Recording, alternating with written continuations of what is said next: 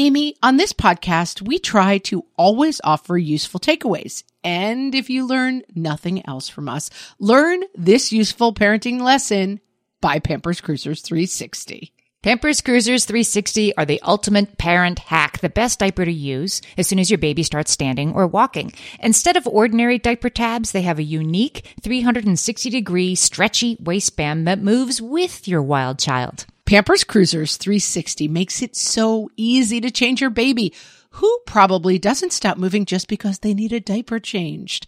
Just slide on to apply and away they go. And fear not, parents, Pampers Cruisers 360 offers an up to 100% leak-free fit, and they just got even better with a new blowout barrier. Need we say more? For trusted protection, trust Pampers, the #1 pediatrician recommended brand.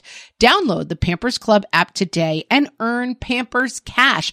Then redeem your Pampers Cash for exclusive Pampers coupons, savings, and rewards. Only redeemable via Pampers Club. Pampers Cash has no cash value.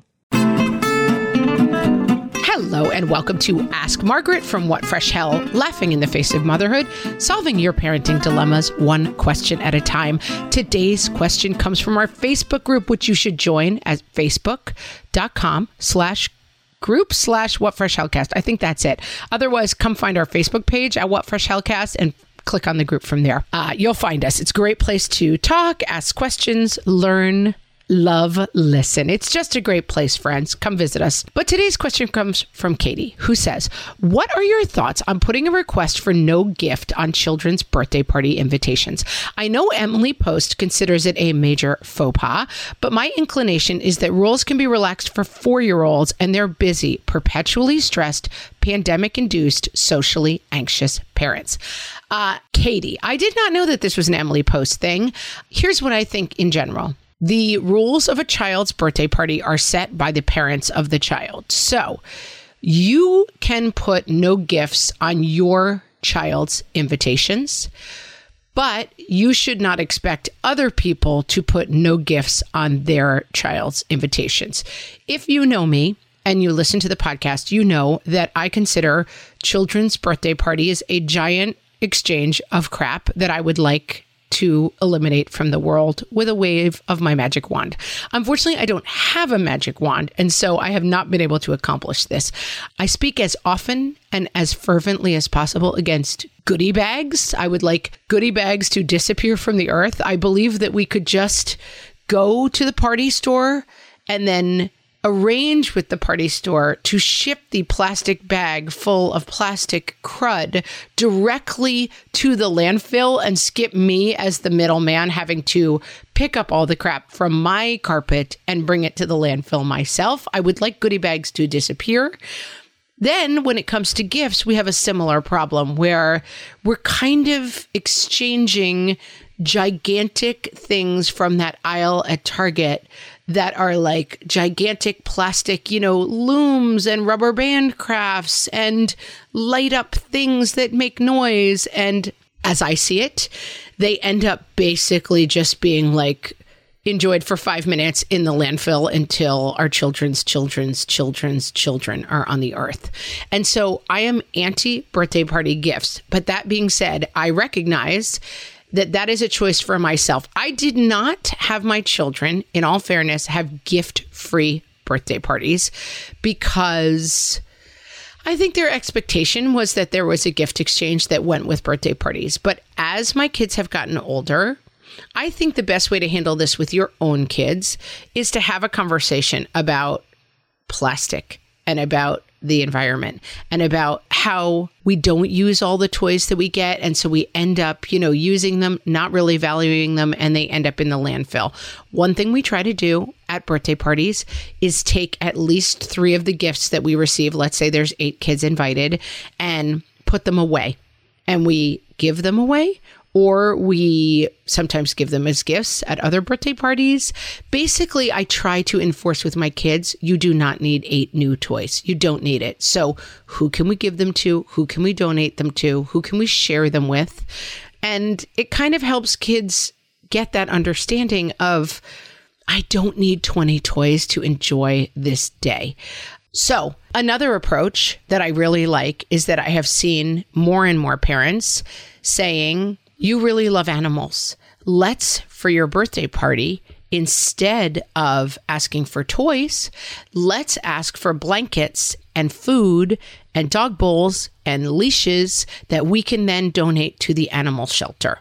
And you can even do an either or. And I think that people would feel comfortable with this. If you said, in lieu of a gift, please consider bringing a bag of dog food that my kid will then bring to the animal shelter. I think it's a great learning opportunity to say, hey, you might get 3 gifts and then 3 bags of food for the dogs. And how great would that feel?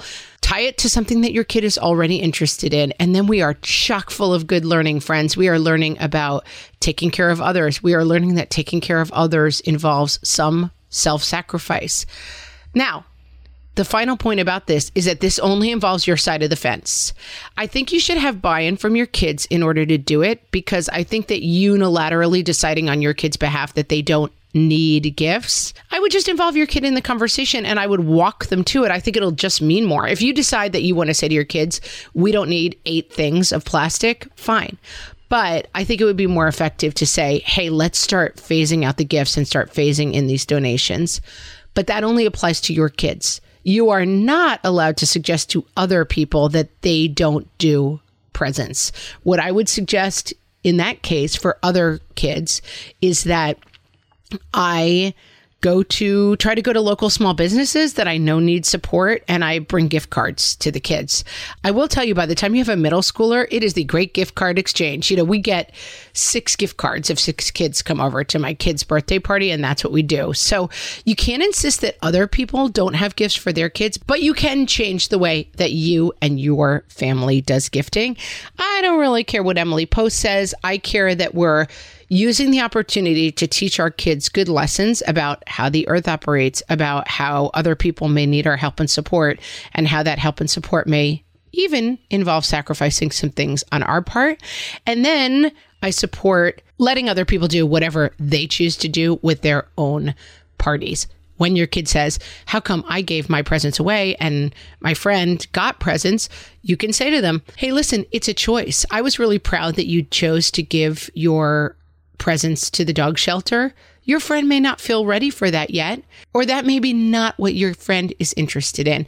But I was proud of your choice. But next year, if you choose that you want to get presents instead, we'll have the conversation again, because the more you put it in their path and let it be something that they're coming to, the more it really is something to be proud of versus like, I have dictated this to you.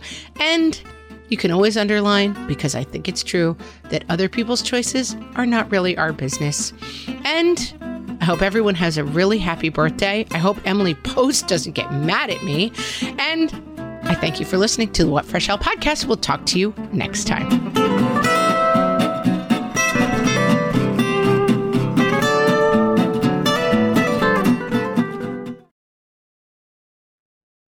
Are you overwhelmed by the things that get in the way of you doing what you want to do?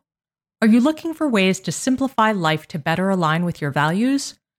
Do you want to create space in your schedule so you have room for more of the good stuff? Play, joy, relationships, gratitude, and more?